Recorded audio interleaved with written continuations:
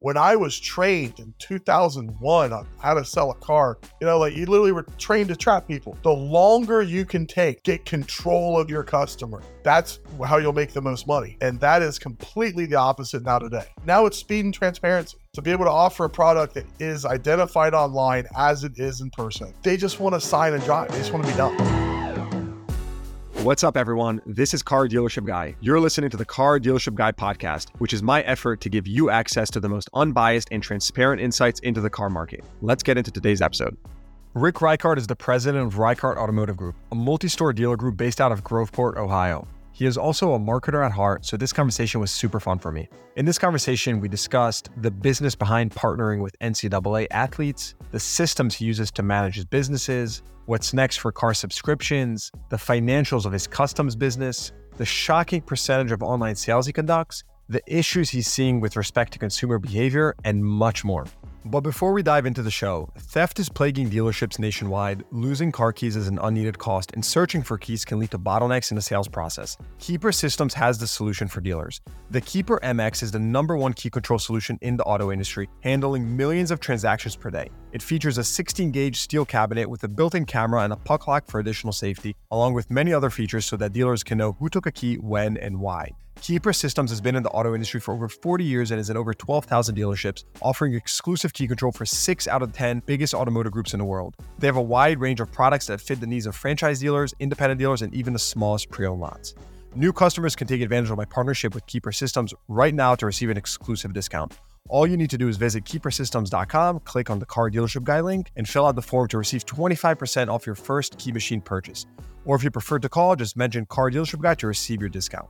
Keepersystems.com, KEYPER systems.com.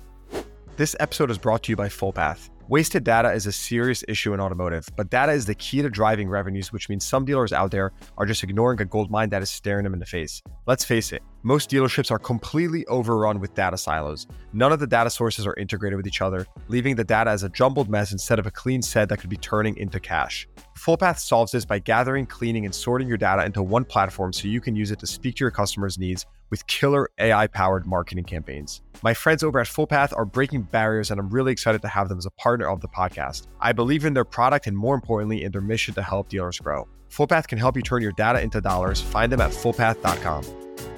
Rick, we have an issue. I just went upstairs earlier today. I'm in the kitchen, and I'm over there humming a song. My wife is like, "What the are you singing?" And I'm telling her, I don't know.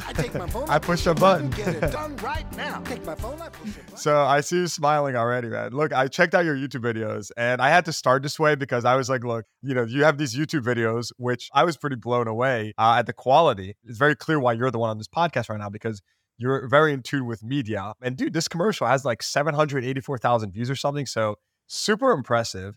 Tell me about that. Like, what got you into this to be the spokesperson, call it, or media person at Ricart? Television. Everything has been produced for television for years. In fact, just now, in the past 2 years, we've really looked at our video production and said, okay, we almost need to put more emphasis on the online version than we do the television version because the viewership's down. But that story starts many years before me. In the early 80s, when my father and uncle were looking at growing the brand, and they had never done television or video advertising. And they wanted to grow. They had a goal to be the #1 Ford dealership in the country. We are located in Groveport, Ohio, which is southeast of Columbus. We're south of I-70. There's not very many car dealerships south of I-70. Most of the population, most of the income that can afford new vehicles is north of I-70. So they needed to use a medium that would bring people in from 50 to 100 miles away. And back then in the 80s, television was it. There was 3 primary television stations. You could put 30-second commercials on them. And it was really my father that was the brains and the creativity behind it all. And he really didn't want to do commercials at first. He wanted to play guitar. He's a guitar player by trade. He builds guitars as a hobby. So he was just strumming a guitar, and they put the camera on him, and he started, instead of just doing regular car commercials talking about payments, he put them into songs, and he would take whatever a popular song was of the time, and he would change the words, and he would do a parody. And that just grew and grew and grew. And of course, he ended every commercial with his famous, hand swing over the guitar and saying, "We're dealing." And it's funny because when I took over, when I was, well, it had been 2007, 2008, um, when I came in and started doing the commercials regularly. That's the one thing I kept of his, because my dad was like, "You need to play guitar on there. You know how to play guitar. You need to do this. You need to do that." So, I love you, Dad, but I want to be me. I want to be Rick. I don't want to act or pretend I'm anyone else. And I'm not going to play the guitar, but I'll keep the word dealing. And so that has stuck. And now it gets to where, oh, I'll go out to dinner tonight with my wife, and I'll hear, "You're that word dealing guy." They don't know my name, but it stuck. So yeah, we always kind of challenge ourselves. We have these creative jam sessions with couple members of the marketing department. My sister is our director of marketing today. She's just a beast at what she does. She's awesome. Woody does our video production and works on the creative side with me. And we just challenge each other. Like, let's bring new ideas to the table. Never want to look like a car dealer on TV or on any commercials. You know, What does that mean? just the typical. You see the canned ads that dealers buy from these companies that show in all the different markets, and it's whatever the sale is. It's the President's Day sale this weekend. We have new Buick starting at $199 a month. And just that same cadence and role just gets lost. Like, you can It's you very can show mundane. 100 people Oh yeah. 4 different ads from different dealerships. They can't name the dealers. They just remember there were cars for sale. So to be able to get people's attention, to be able to do something different, especially in today's world where no one has uh, any attention span.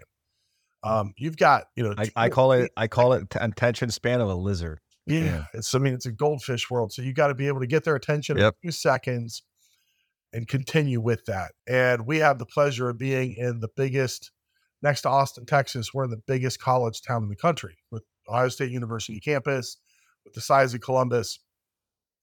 And, for years, there was a big negative for car dealers and college football players or college athletes to be able to associate with each other at all.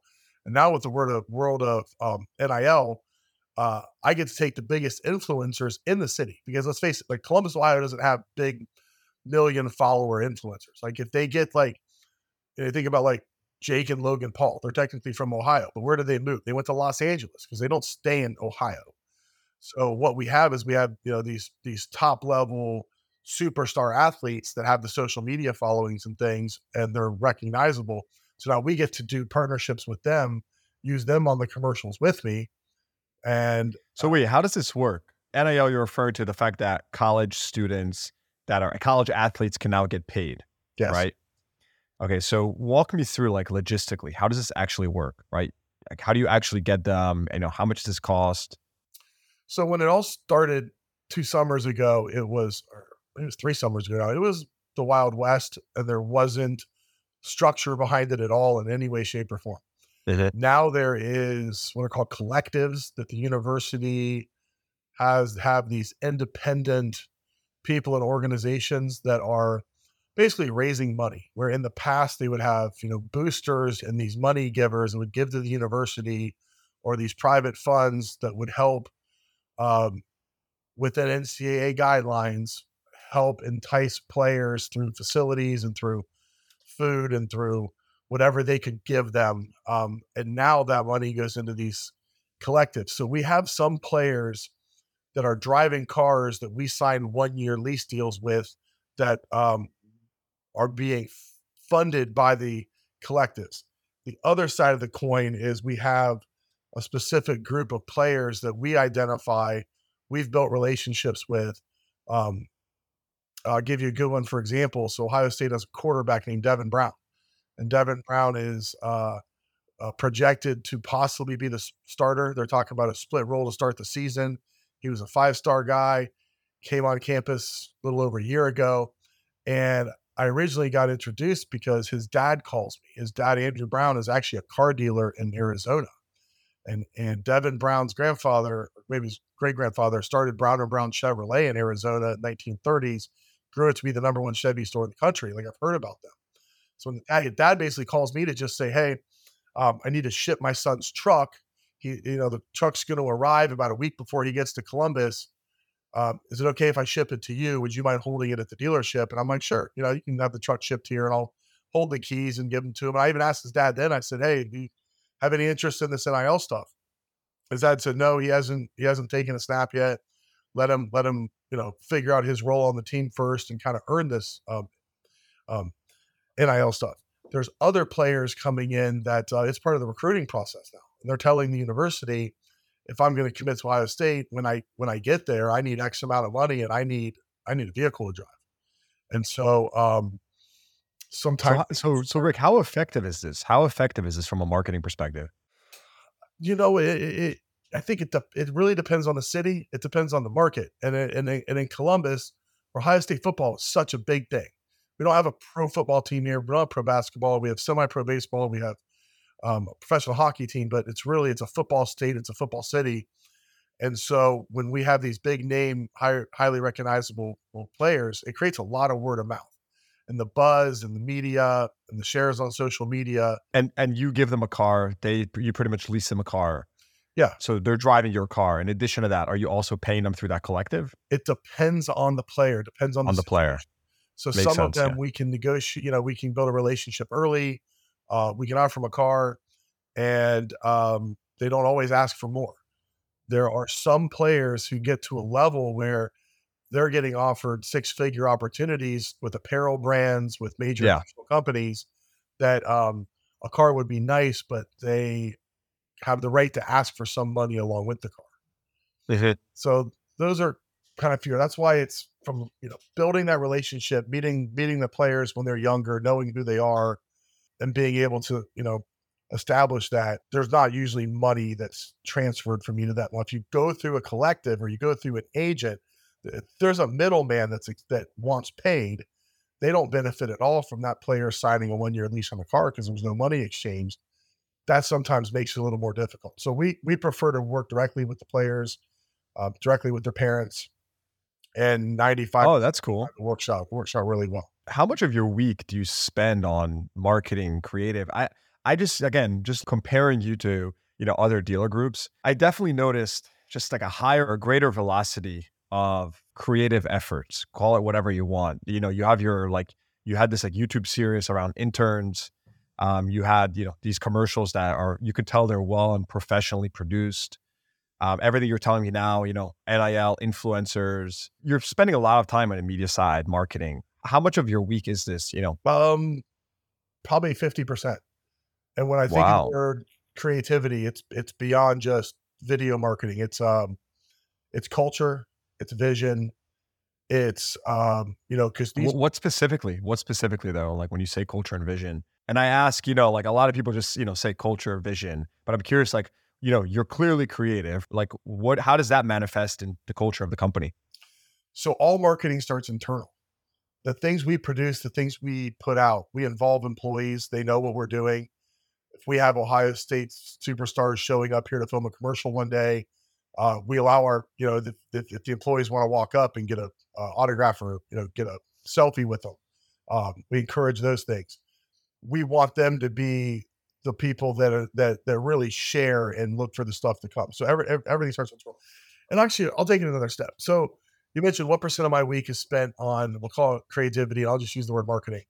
The great Peter Drucker, author, business motivational speaker, he once said, the only two things that make money in a company is innovation and marketing. So I spend 99% of my time on innovation and marketing. Just so happens they overlap in so many ways. And we want to innovate the workforce constantly. We want to improve our culture because it's harder than ever to, find great people that are willing to be paid a market price salary, for example. So I would rather pay people more and have less people, but have a great culture, that teamwork, that bond, that level of communication that everyone knows what's going on around here all the time. And so when I say marketing starts internal, we put out quarterly kind of state of the company newsletter, videos. We have employee events often. I spend about 6 to 8 hours a week doing what I call intentional MBWA. And MBWA stands for management by wandering around.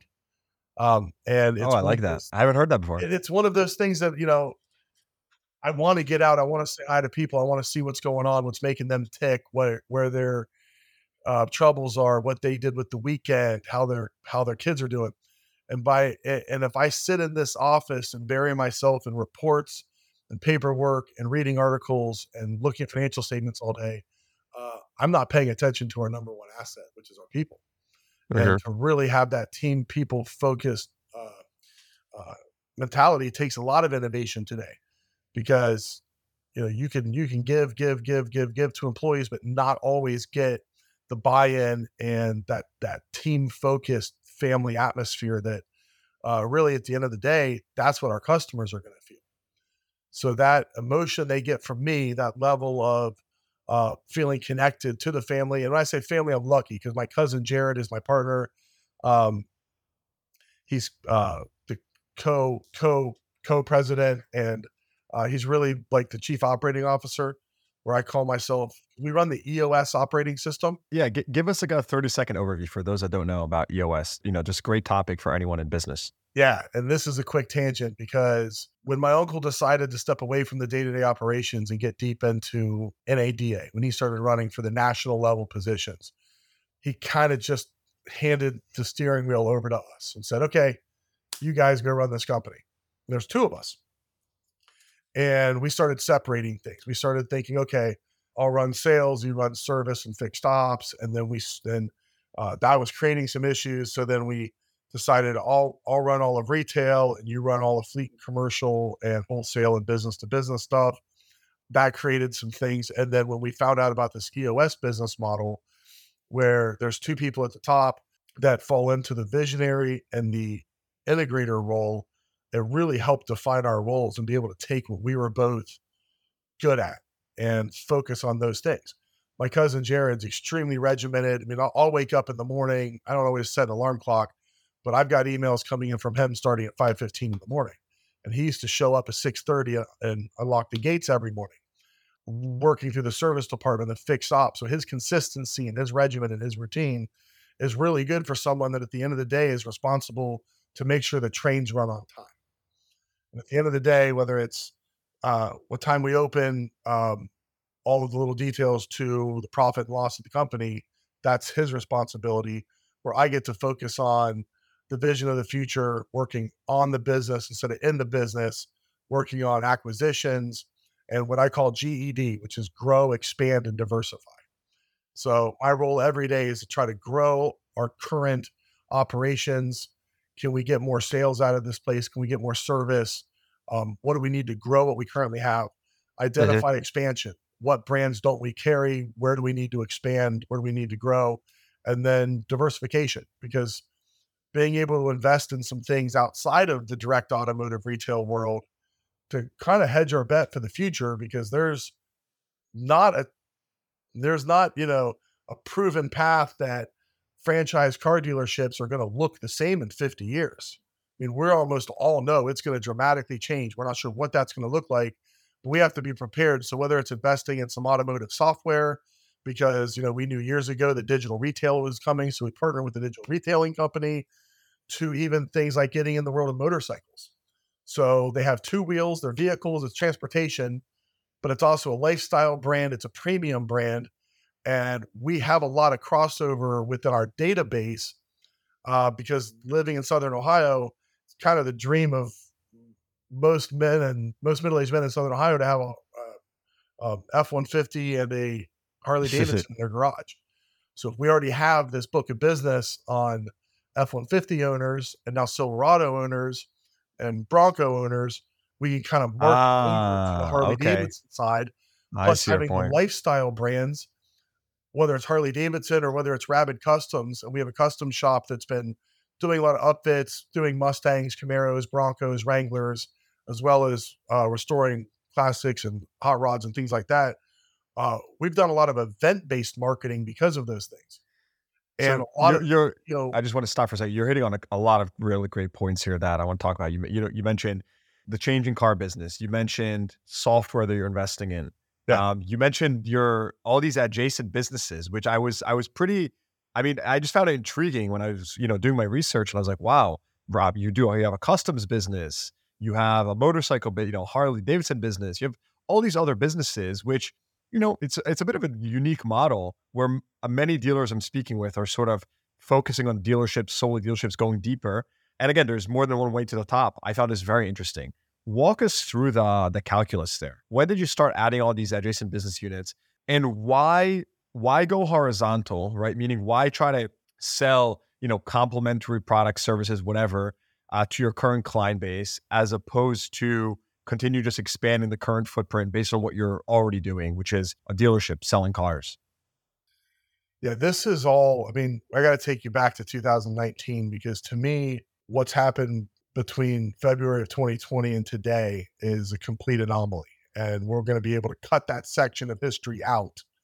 And it's because it throws everything off. I mean, look at even the buy sell business today, the way that dealerships are being evaluated, like you're not including the past 3 years to create a 3-year multi, it's just not going to happen because things were just so different. So I have to think again, like it's 2019 and this started about 8 months ago to where, our margins are starting to normalize. They have normalized in many of our brands. And when you look back pre-pandemic, we had an affordability issue in the industry. New vehicles were getting too expensive. Um, we also have this transparent marketplace where if someone's shopping and they really want to find out what the invoice is of a new car, it's on the internet.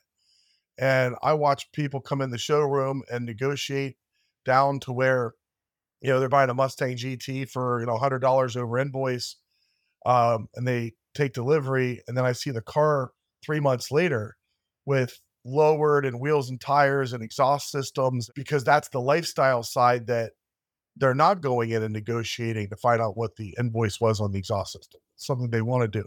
So being able to capture more of that, being able to find those additional profit centers, I love that. take the aftermarket and accessory world to another level, be able to do bolt-on performance, dyno tuning, lift kits, and be able to offer all of those. And I'd say ancillary, but they're really, lifestyle. They're choices. All somebody And it needs to buy seems a like car. Yeah, emotional decisions potentially that are also emotions much. are involved. They make irrational Yeah. decisions.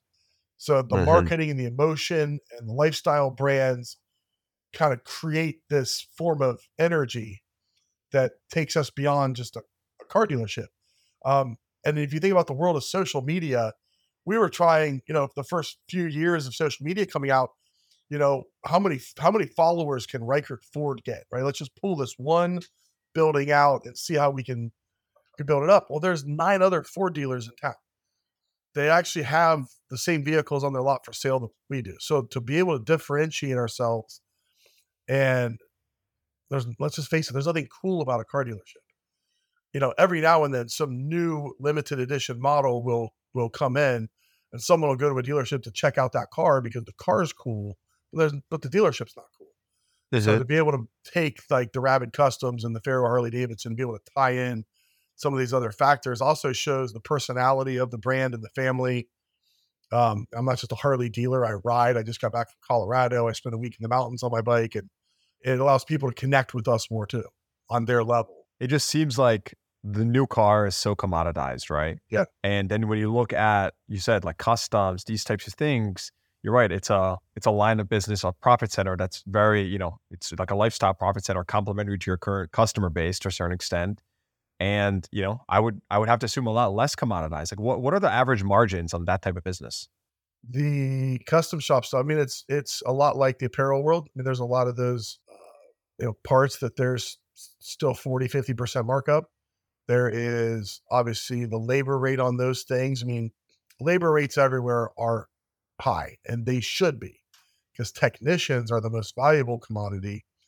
Being able to recruit, develop, train techs, be able to have enough techs to satisfy just the retail business, and then be able to take these specialized technicians and put them in that department. Um, they're not asking for less money, so you got to be able to pay the tech so the labor rates are strong. And when someone has a vehicle that they are emotional about, that they're attached to, that they want to customize to make it their own, and there's not another one like it, the money becomes less of a factor. And so, there's not, people don't ask for discounts. They're not, there's nowhere to go shop that price. So all those Yeah. kind of factors tie And in. how did you get that started? How did you get that business started? I mean, did you, hire like a GM to get it kicked off? Or what was the story behind that? No, actually, the true story is I met a guy that I built a motorcycle together with, and I found out through talking to him that he had built some cars in his past, body shop at one point, but he was an incredible engine builder and he was a fantastic painter. And I usually don't find those two traits in one person. And he really was an artist who could do anything with metal and paint and engines. And then at the same time, we had a technician working for us that had been here, I want to say 38 years at the time. He had a very close relationship with my uncle, and we have a small collection of cars. So we've got some early mid 60s Ford performance drag cars, some Ford GTs, some other just kind of cool old Ford Chevys and stuff that we've kept over the years. And we like to actually drive them and use the cars. So my uncle came to me with an idea of, why don't we take this technician that's worked here a long time? He doesn't want to be turning the hours like he used to. He's okay with a salary. I'm going to put him in a building and just have him work on the collector cars, just do the maintenance of our own kind of family collection. Is it? Well, I can't pencil that and have it make any sense. Like, wait a minute, we're going to just pay somebody to work on your stuff. Okay.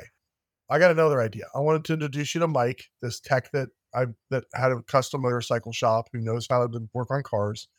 And let's take the two of them and they can work on your old cars, but now we can start to advertise and let people bring in some of their collector cars and their hot rods and their muscle cars, because we saw a need in Central Ohio. There wasn't any one shop that could do everything. That you could bring in a car and say, I want to resto mod this car, or I just want to do maintenance and tune up, or I need some paint and body work. Like, there wasn't anybody that could really do it all. So we started with that stuff. Found out rather quickly that's a very challenging business because the time it takes to do those builds, when you put in the manpower and all the other expenses, we knew we had to kind of leverage that with the late model stuff. And the late model stuff that's built after 2000, that you can build a supercharger on and tune it, or you can do wheels and tires or lift kits or whatever that looks like, um, aren't billable hours. It's more run like a traditional service department. And those things kind of help pay the bills. And then when the bigger projects and the fun custom stuff is done, it almost creates more of a marketing buzz than it Is does it? an actual profitable side of the business. Do you have aspirations to scale significantly beyond Ohio? Or are you really content with kind of being the leader in Ohio and just kind of want to go deeper in that state? No, I think that's an option for the future. We're wanting to get a little deeper in Central Ohio before we make any of those moves. In my opinion, we have a couple brands that we need to go key in on. The fastest growing division by far the past 8 years has been our fleet and commercial division, and we have really good market share when it comes to Ford in the in the fleet and commercial world.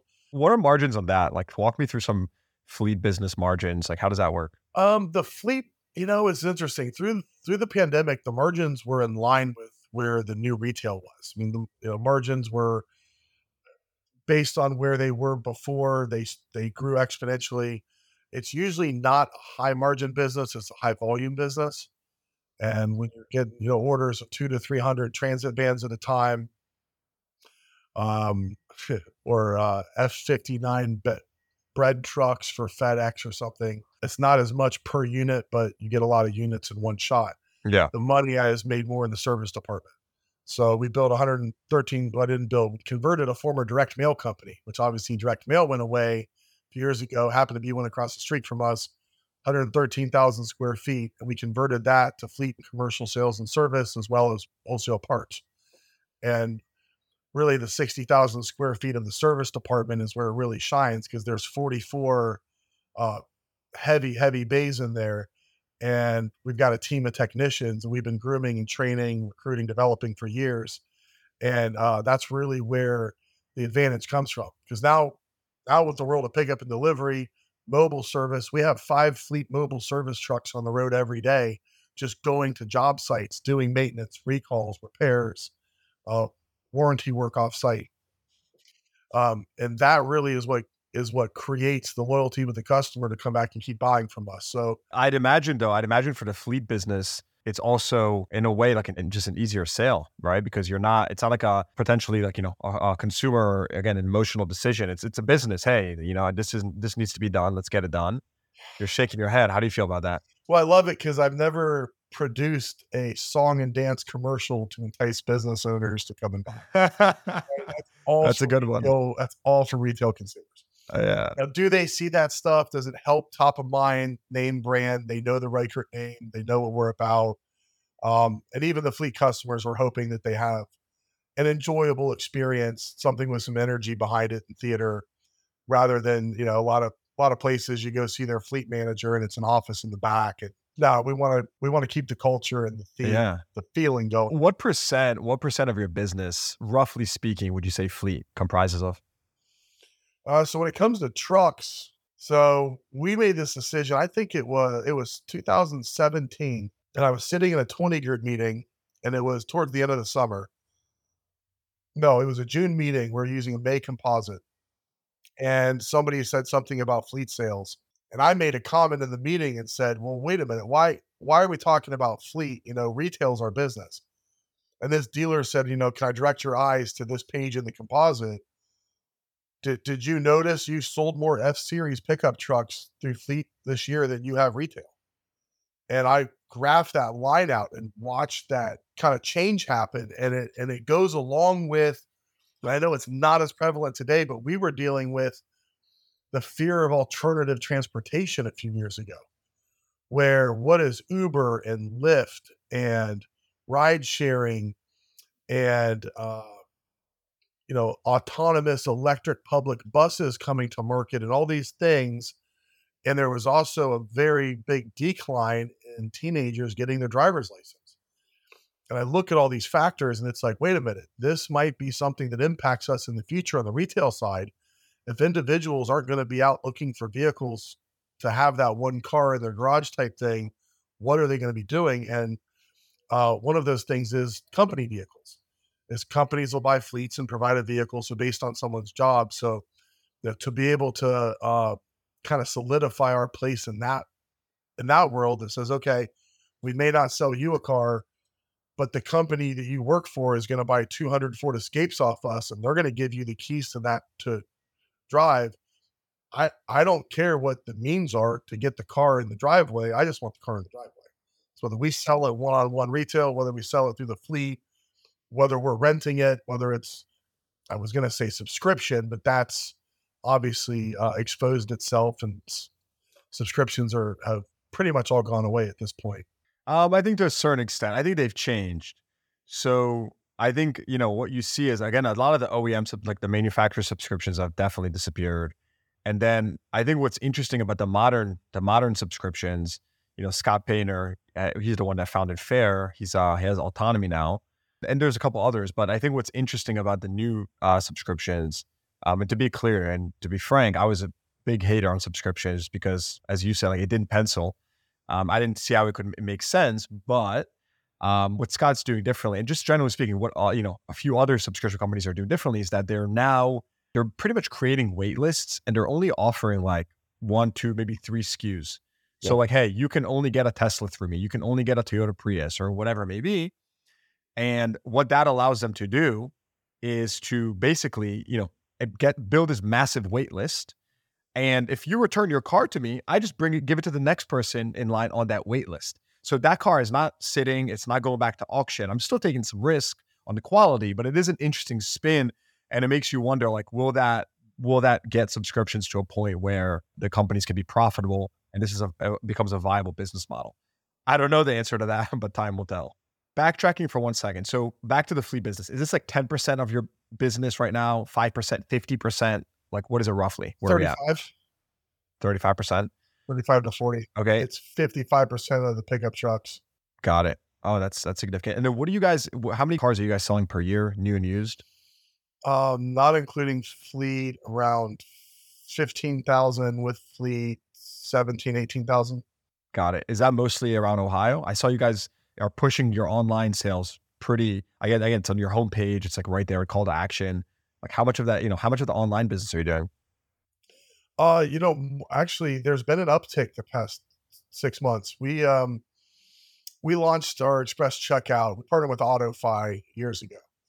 And one of the big advantages we had when the pandemic hit is we were already live. We were trained. We were pushing for it. We were marketing it. It was on TV commercials. We were responding to every email with, link and giving those convenience options. And we saw a very low take rate when the pandemic hit. And now there was even rumors. And I know in some states, showrooms were closed. Like online was all they had. Um, so it became a necessity, and that actually is what sparked that market. All of a sudden, people realizing, wait a minute, I don't need to come to this place of business where all these people work, where there could be exposure. We were meeting people at neutral locations, like the airport parking lot. We'd go to their home, we go to their place of business. And during the summer of 2020, we did a few hundred of them, and it was growing. Once like August of 2020 hit and people were less afraid of the virus, they were now having cabin fever, they've been cooped up. We would send them the link and they would like, no, I want to come to you. So then we started retraining them to understand that if they click the link and they start sharing information with us, we can start building our deal. We could get it submitted to the bank. And now when the customer actually came in the dealership, we could really expedite the process. And we could take it to where even if they showed up and they wanted to switch to a different car, we were still averaging less than an hour for them to come in and out. Mhm. Those that did come in to buy the same car, it was like 42 minutes average. And I think that is something that is now becoming more and more popular as people are getting busy. They're out doing things. I mean, the world, there's so much going on that to be able to tell someone, no, you're not going to be here for 4 hours. And, here, just click this link and we're going to start sending this out. And we're going to, it's going to get submitted to the bag. You're going to see some rates come back to you and stuff. We can talk about all that when you get here. We just want to make sure the car is the right car for you. And when they show up and the car is what we say it is, they test drive it, like it, then it really helps just take it from that point to celebrating delivery. Because buying a car should be fun, whether it's a new car or a used car. There's something emotional there that you want to keep that energy and that fun level up. It should be fun buying a car. You shouldn't be sitting at a desk waiting for hours, wondering what's going on. So I guess on that note, another thing that I found interesting, which, you see this sometimes, but again, it depends, is that it seems like you separate your special finance, or you call it your challenge credit, into, they call it the credit repair factory. Now, is that the fact that you do that, right? Is that what allows you to kind of have this seamless process of, you mentioned like having an online integration where I can get my terms and stuff, kind of like that quote unquote Carvana experience or whatever you want to call it. I buy that car online because, we all know if your credit is not, superior or great, like it's a more lengthy process to get approved for that car. So how do you balance those two with offering that online experience, but then realizing that some customers just need more handholding through the process? Yeah, and I'm sure you're aware that most banks, when there is questionable credit or challenges or some red flags in an application, they just auto decline. Then we get on a phone. We pick up a phone to rehash, and why did the system auto decline this? Oh, here's that one reason. Okay, let's get over that. Here's what it really is. So the way that works is if someone goes on and does an online application, and it's a scenario where they're going to get, and the response is going to be, um, hey, this is going to take a little extra time, and someone's going to contact you. It goes directly to that department, and the credit factory, it does have the a few individuals that are in our company that truly understand the secondary finance. We also have a secondary finance lending arm called Tracer Financial, and we learn a lot from them. We see what applications that they're getting. And we try to at least create an option. I don't want to, that's kind of the goal, is never to tell someone no. And we've always been known as a dealership. Someone will go to another small dealer that's down the road, and based on the credit score and just knowing the amount of work it's going to take to get a deal funded, they'd rather just pass. And they will literally tell that customer, "Have you gone to Ricart?" No, I love this because this is like, it reminds me of Amazon in a way, right? And I'll tell you where, in what sense. Like, you guys are taking the consumer and you're saying, how can I add value in every possible way so that I can grab the biggest piece of like the gross merchandise value? Yeah. And in addition to that, you're also saying, let me take my cost centers, right? And you mentioned the customs business, and let me turn it into a profit center, right? Like Amazon Web Services. It's another thing everyone talks about, Exhibit A. Amazon took this thing that was costing them a ton, turned it into an extremely profitable business. Yep. So very, very cool business model. Tell me more about, I want to jump into lending because you just mentioned lending. And again, another very interesting business that you're in. One quick question before we do that, just wrapping up with online sales. So you mentioned, there's a rise, then there was kind of a decline. What % of your business today is online sales? And when I say online, I mean, someone buys it online, takes delivery at home, doesn't even come to the dealership at all. 5%. It is, people don't hate the brick and mortar dealerships. That was one of those kind of marketing messages that Carvana started early on. Was, people hate, actually it wasn't Carvana, it was Vroom. Vroom had a TV commercial that talked about how people hate car dealerships. Like, it sucks. Car dealerships suck. And it's not the actual. I think that was the Super Bowl commercial also. Yeah, that's right. And I just had a meeting with the Vroom people with AutoFi and was talking to them about actually listing dealer inventory on their site, working together. Then they came out with that commercial and I didn't return anymore. You're like, I'm out. Done. You want to go to war? You don't want to do this. So what we found is when you give someone the option, and this is what we started saying on the word track, is, yep, looks like we have your completed application on this vehicle. Would you like to schedule a time to take delivery at your home or place of business? Or would you like to come here? It'll take about 45 minutes to celebrate taking delivery. And 99% of the responses were, oh, if I'm going to be there for 45 minutes, I'd love to come there. They want to come here. They just don't want to be trapped here. They don't want, because of all the stereotypes, because of when I was trained in 2001 on how to sell a car, someone jokingly told me to take the keys of the trade and throw it on the roof of the building so they can't leave. Like, you literally were trained to trap people. There is growth in time. The longer you can take, the longer you can draw out the process, get control of your customer, drag them through the mud. That's how you'll make the most money. And that is completely the opposite now today. Now sure. I was going to say, but like the elephant in the room is that to a certain extent that used to be true. Yeah. And now it's speed and transparency. To be able to offer a product that is identified online as it is in person with all factual, authentic information, they just want to sign and drive. They just want to be done. Yep. And so now there's kind of growth in that. And it is in the service department too. We started monitoring the time between when we inspect a vehicle and when we give someone a quote. But the longer you take in that process, the more apt they are to say no or decline repairs. So it's quite the opposite. You have a quick inspection and you can walk right into a service lounge after someone sat down for 2 minutes and say, hey, car dealership guy, I just looked at your car and these are the 3 major things that need to be fixed right away. With your signature, we go ahead and get these started. 100% of the time, they say yes and go, because it doesn't feel like we're looking for things to try to make more money on. And it's the same way in sales.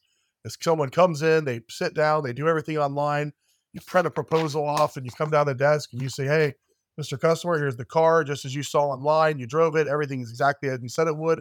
Here's the price you saw online. Here's everything else disclosed right here. Here's a couple payment options. Which one do you prefer? They're going to sign and circle and say, how long until I get out of here? Yeah. What do you think online sales looks like by 2030? I mean, do you think it continues rising across the board? Or do you think that what changes is actually the in-store experience continues improving, bringing more people in to the actual establishment as opposed to doing everything remotely? When you think about in the world of new cars, and they're updating models like every 2 years. Mm-hmm. So there are those cases where, I mean, let's take the outsider, Tesla, for example, the Model Y, and really none of their body styles have changed in 9 years. They have not redesigned a model at all. The Model Y is the same car. They've just been focusing how to build it cheaper and faster. And now with the cracked aluminum subframes, we'll see how the quality gets affected. But they've created a marketplace to where you know what that car is. You've seen that car on the road. You've probably driven one before. There's nothing else special or unique. You're going to find out. People feel confident going online and ordering a Tesla and just having it delivered to them. Mhm. When it comes to some of the other models, use like Ford, for example, we just started receiving the new 2024 Mustangs. They look different. They drive different. Um, for someone to go online and just buy that car, having never seen it in person or drove it, doesn't seem like the general consumers are jumping on that ship just yet. I think about the world of used cars. Like, I guess if something has such an extreme guarantee, probably why Carvana has, 7-day return policy, um, CarMax with their 30 days, because that's the only way to give someone the peace of mind of being like, no, no, no, this used car with 40,000 miles that you can look at paperwork on the vehicle history, but you've never seen it, you've never driven it, you don't know how touched up in Photoshop those pictures are online. I think it's harder for the used car world to be okay with just buying something like that. I think that they really want to be able to touch it and feel it and drive it and smell it. Well, your Tesla example, I mean, I think you're bringing up an interesting point though, right? If Tesla is not changing up their body styles, yet, the sales are growing, what does that tell us about legacy manufacturers? Are they changing body styles too much? Is that where they're competing on the looks? Whereas, Tesla is sort of trying to focus on, I only want an EV type of driver. How do you think about that? Yeah, I think Tesla's created a status symbol with their brand where there's a cool factor. Think about high schoolers today. You ask a high schooler what car they want to drive, they're gonna say Tesla because it's this outsider, as I like to say, right? The startup that is not a traditional automaker. They're doing things different. They're going against the grain. And there's kind of this cool factor there that people want to be in that niche club that just wants it because it's different. Um, I would hate to see every car maker turn into Tesla. I would hate for every car on the road to be the same body style it was for the past 9 years. Then it's going to get boring. Then it's going to look like these projections we see of the future in 100 years, where every one of those model cars on the road all look the same, or the flying cars all look the same. Um, I love the style and design part of our business. That's what creates the emotion. The performance of the powertrains, emotion, the style and design, and the way the sexiness of a car or SUV looks like, that creates emotion. And I'm a I big see the fan of, spark. I see the sparkle in your eye. yeah, I dig it. It's where that creative part comes from. I still Well, can't, dude, you're a creative. I mean, you're a creative. It's very clear yeah, based on everything I've seen, and you are a creative, and it's important to you. I think other people don't give a shit. It's not important to them. I think there's a market for both, and yeah, I mean, I buy it. It makes sense to me. I just got a Google chat from our Ford division. They have a red four-door Bronco that just came in and they want to send it over to Rabid, but they want me to design, like they want my kind of say in it. Oh my Like, god, dude, you're the opposite of me. tires, graphics, like, Yeah, no, you're the opposite of me. Like I would, I look at the cars and stuff, and to me, it's I have just like zero emotions towards it's literally metal. And I always tell people, I'm like, I'm not a car guy. Like I'm a business first guy that happens to be in the car business that, loves it. But I was never, I never got into it. yeah, So I love I, the I voice express, first. I love the people the most now, and I love the industry and the business. Like, I love the car business. It's so much fun. It's not it for the is faint fun. of heart. You got to be thick skinned. You got to have a short memory. You got to be able to think deeply. You got to be able to stay on your toes, connect with people, and really every aspect of business school, whether it's finance, marketing, merchandising, like it encompasses everything. And when they all work together and gel, when our accounting department knows how many used cars we have out today and what our goal is for the month, and people are rallying around those things, and you feel that energy and emotion. It's a really fun business. It sure is. Yeah. I very important topic. I get asked about a ton, and it's just hot right now. Auto lending. So I mentioned a couple minutes ago. So you have an auto lending business. Like, give us an overview. What is this lending business? What type of consumers do you focus on? Like, how much business are you doing annually? Like, just give us a quick overview, and then we'll dive in. So the finance company is a very much a subprime. It is a state maximum interest rate. In fact, our own retail dealerships do between 5 and 10 deals a month with them. And it is kind of a catch-all for, those that have been turned down by the other banks. Is So it? right now we're really positive because some of those bigger banks that have just been buying anybody and everybody with huge advances, with little money down, with little fees, are now starting to realize that their portfolios aren't looking too good. And repos are on the rise, delinquencies are on the rise, and we are seeing a much bigger uptick in applications through the Tracer financial arm than we were even 1 or 2 months ago.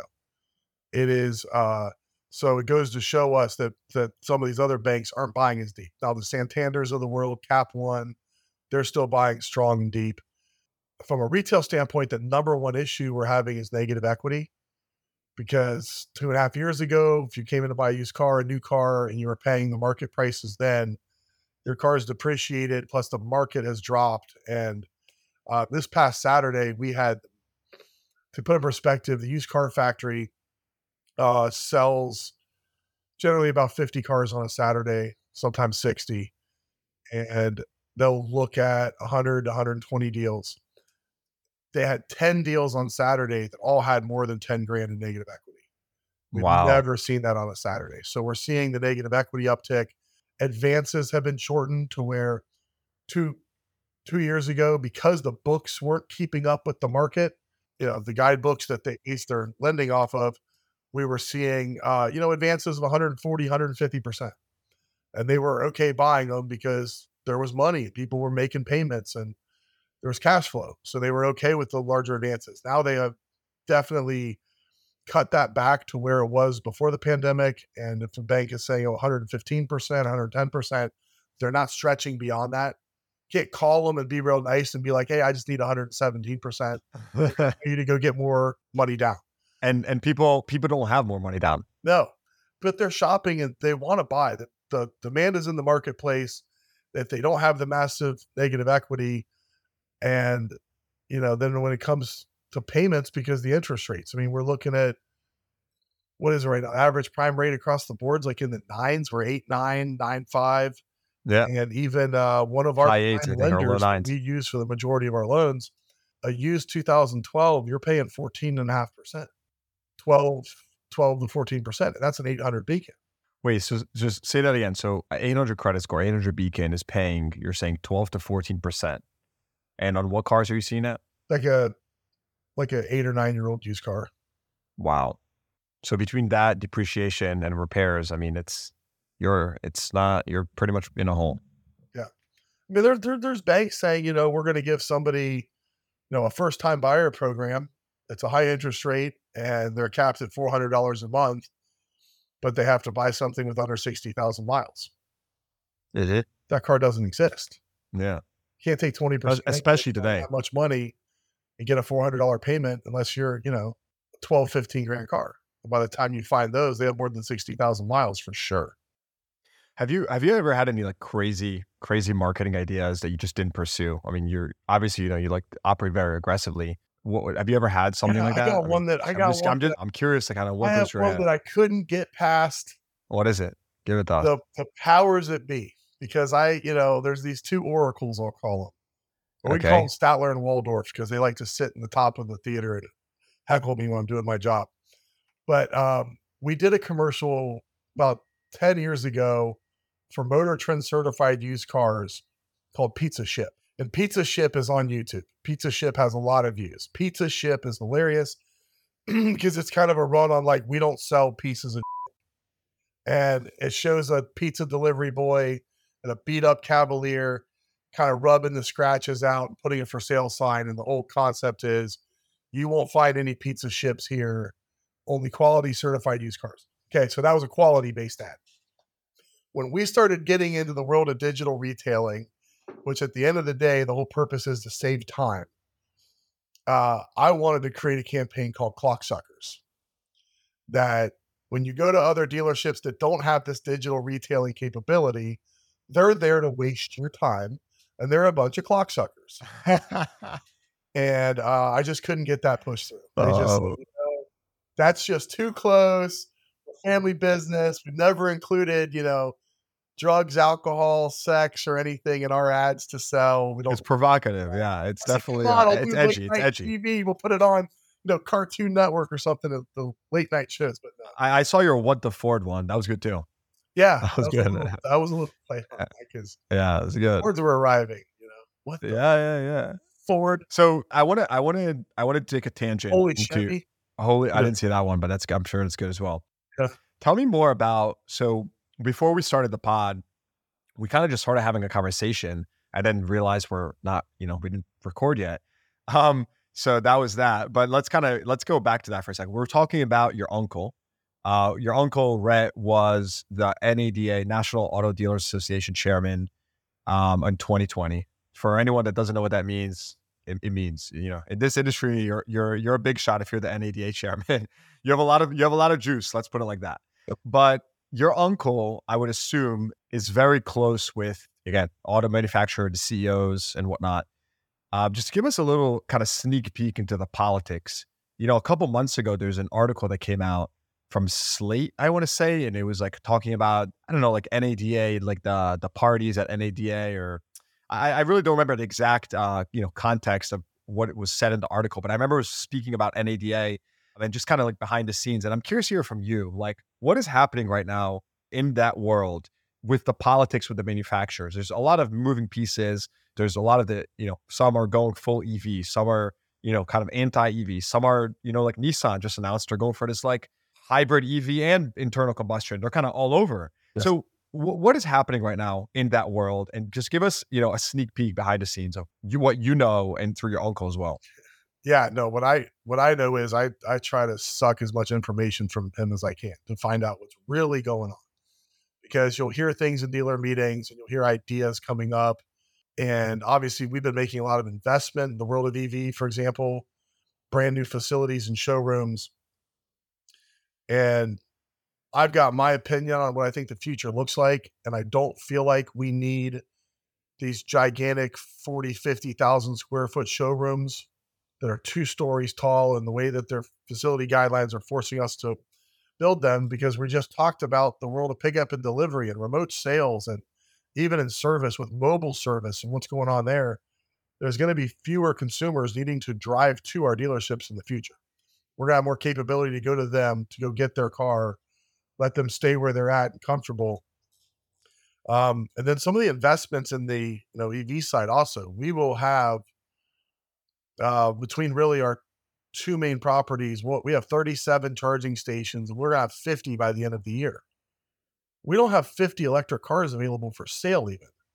We definitely don't have 50 people in the marketplace wanting to buy an electric car today. Like there's some markets, I'm sure in California and Florida and Texas and New York, there's other smile states that have a lot more demand. We're in central Ohio. There's a lot of rural area around us and farms and things, and there's no charging infrastructure yet. And it's really a niche product. And I'm saying that as an advocate because I ordered a Mustang Mach-E GT Performance Edition when it first came out. I drove it for 2 months. I loved it. I missed having a pickup bed. I like to do things on weekends and use the utility part of the truck. When the F-150 Lightning came out, I got one of the first ones. I drove it. I put 10,000 miles on it. I loved it. I turned it back in about 3 months ago, and we sold it. And I've been driving a gas truck since. And I just told our used car manager yesterday, just go find me a used Lightning. I love the EV. I love the performance. I love not having to stop at a gas station every week. I just plug it into my house. I'm good to go all day. But the general public isn't there yet. The hype that was created through media and marketing and just kind of willing this thing into fruition, these manufacturers just trying to announce, this is what we're building now. This is the future. This is what you need to buy. Everybody get on board. has slowly fizzled away the past 8, 9 months. Do you think Ford is going to backpedal on their plans? They say they're not. They say, but and you know what? If they've already built the plants, if they already have, they're like the F-150 Lightning, for example.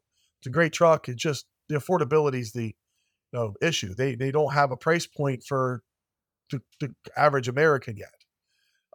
Tesla figured that out a few years ago. If they can build this Model Y for 17 grand cheaper and be able to present a product that's under 50 grand that has a 300-mile range that does what everyone needs, I think a lot more people would be in tune to it. But you look at what the real desirable EVs are on the market, they're 60, 70, 80, $90,000. And it's usually someone getting it as a second vehicle, or they have it as their daily driver, but they still have that ICE vehicle in the garage or for road trips or backup, because it's not mainstream, at least in Columbus, Ohio, it's not mainstream yet at all. And so for us to make those investments, we don't want them to completely backpedal.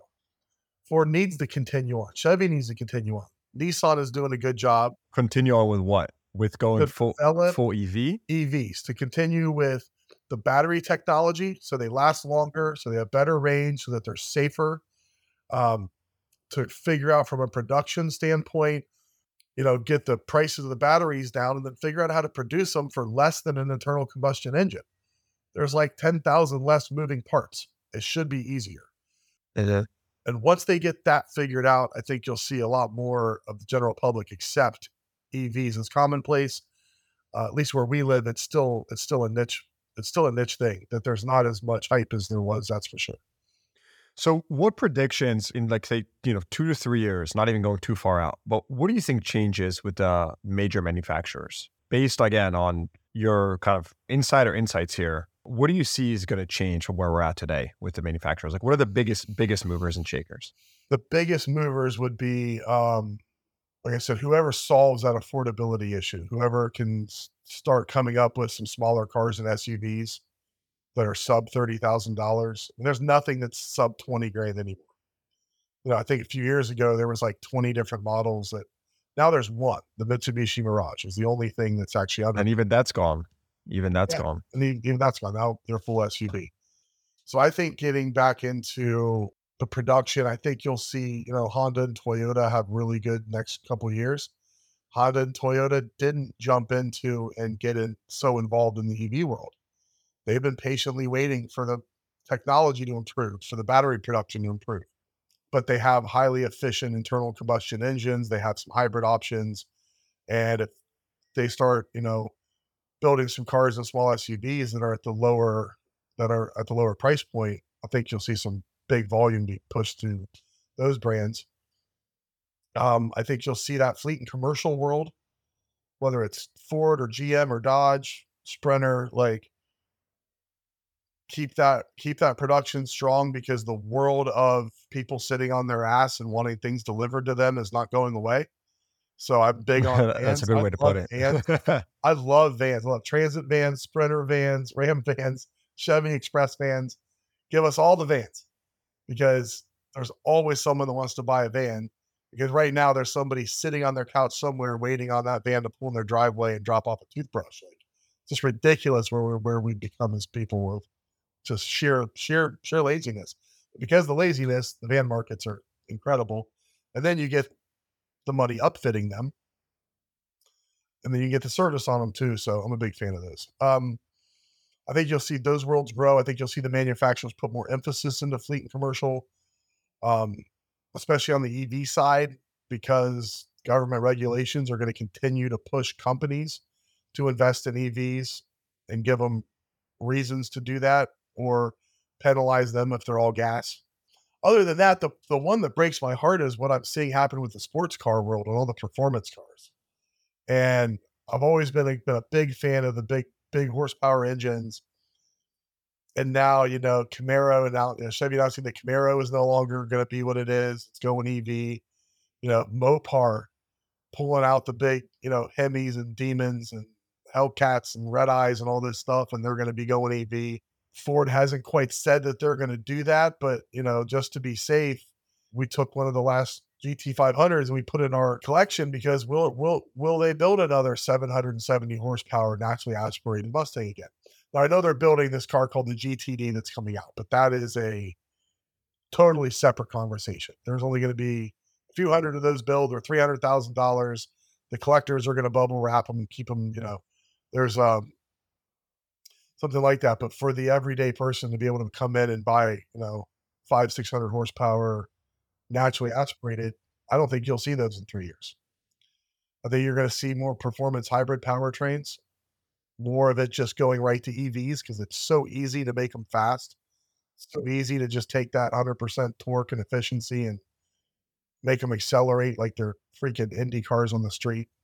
So what brands would you say you're most bullish on now?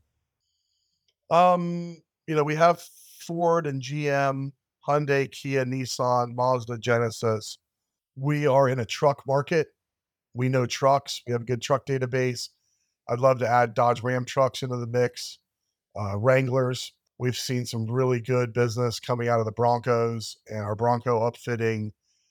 We lead Bronco trail drives, do off-road Bronco events to be able to really bring the Wranglers in too, because that's who started it, and love to sell those. And then Sprinter would be a long shot. That would probably take a Mercedes franchise, which So everything you're listing right now, you're pretty much saying like with the right opportunity, you would jump on these brands. Are you concerned about the operational issues, Stellantis having too much inventory, oversupply, blah, blah, blah, kind of some declining blue sky values. Are you concerned about any of that? no, I think it helps us when we're buying right now Yeah. As because a buyer, I guess if you believe in a brand long term, it's great. because as the margins have now compressed and normalized on those brands, I mean, Stellantis is a big company. They've got a lot of money. They're not going to go away. If they're producing too many based on demand and they're having to pull into the C&I department and put rebates on the hoods of cars and do the things they don't want to do, that's only going to happen for so much time before you hear about a management change or you hear about a model line change or production change. They're going to always adapt. They're working every day to try to fix some of these problems. I think coming out of the pandemic, coming out of last year, I think they all had crystal balls to really trying to guess and forecast what was going to happen this year. And some of them got a little over their skis. They started overproducing again. But that's been the cycle for 100 years too. Mm-hmm. Is demand gets high, they crank up production, they try to fill the lots, then Demand demand gets starts to pay low, for a little, so they put oversupply. Yep. rebates on them, and then they sell them all. Then they go ramp up production again, and you know whoever figures out really that crystal ball of how many they need to produce and get up a better guesstimate allows the manufacturer to make more money, allows the dealer to balance inventory better because it really comes down to mix. Like we've got a 60, 70-day supply of new Fords, new Chevys, new GMCs, and I'm happy with that, but it's not what we want. It's not what we really want to have on the ground. We're taking what they're building, but it's not necessarily the right product, if that makes sense. Well, what are they giving you? What product are they giving you? Are they giving you like only EVs or mostly or what? No, you can get EVs. We're not getting as many. They're not. Ohio's not being fed with EVs the way the rest of the There is. market is, especially with the Hyundai and Kia side. They're advertising those on TV and people are asking about them, but they're dribbling in slowly. And even for a while, like the Ioniq, we couldn't even deliver it. We had someone that we tried to dealer trade and sell them on, and we couldn't actually punch the sale because we weren't a state allowed to sell them yet. So it's been kind of a slow rollout there. Before we wrap up, you mentioned earlier you were talking about software, automotive software you're investing in. So I'm really curious, kind of two-part question here, but where do you see the business in 5 to 10 years? And more specifically, like what type of software are you actually investing in right now that you think is going to, grow and be a more meaningful part of the business? Gosh, in 5 years from now, it's gonna. Well, I mean, the whole the automotive software world has been consolidating like wildfire. And there is any viable product that comes to market that starts to gain traction is going to get bought up.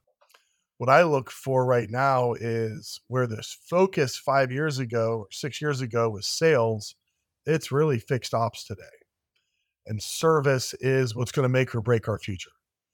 Having a service process, having a quality relationship with our customers on their terms, being able to use the telematics and vehicle information, using mobile service techs, being able to do pickup and delivery, and being able to combine all those things into one tool that communicates with the customer, communicates with the technician, communicates with parts, communicates with the logistics and the dispatch, the transport, the shuttle. There's all these moving parts that the focus in our industry has so heavily been on sales. There are some great sales CRMs out there. There's some CRMs with digital retailing involved that are slick, that the salespeople have great user interfaces, and we can sell someone a car. But once they take the delivery of the car, that's when the game starts now. That's what's going to really hold us in the future, is how well can we take care of them and service their car. I learned 10 years ago with, we were partnering with Valvoline to try to do a Valvoline oil change package to where I didn't even want them to come back to our dealership if they live more than 10 miles from here, because the average person isn't willing to drive 10 miles to have maintenance done. And 67% of who we sell to are more than 10 miles from us. Yeah. So Smart. Yeah. let's keep them in our world. Let's keep communicating with them and say, hey, by the way, about the car here, well, your first oil change is free. You can come back here, or you can go to any Valvoline in Central Ohio. And through that, I learned out through a report of why we don't want to do that, because the percentage of people that defect from car dealerships once their factory warranty expires is astronomical. Like, that's the only reason they're really coming back here, is because they have a warranty. And the second that warranty's is expired, now they're going to wherever the closest place is, in the independent shop, third-party shop, or whatever, the mom and pop. So what are we doing to create that life cycle, to really To keep them in the ecosystem. back to service, to fixing it right the first time, doing it fast, setting expectations? Have you ever tried to pick up a phone and call a service advisor at a dealership? Impossible. Any dealership, pick a random one and call. It's tough. Ask It's tough. for I have. advisor in a service department.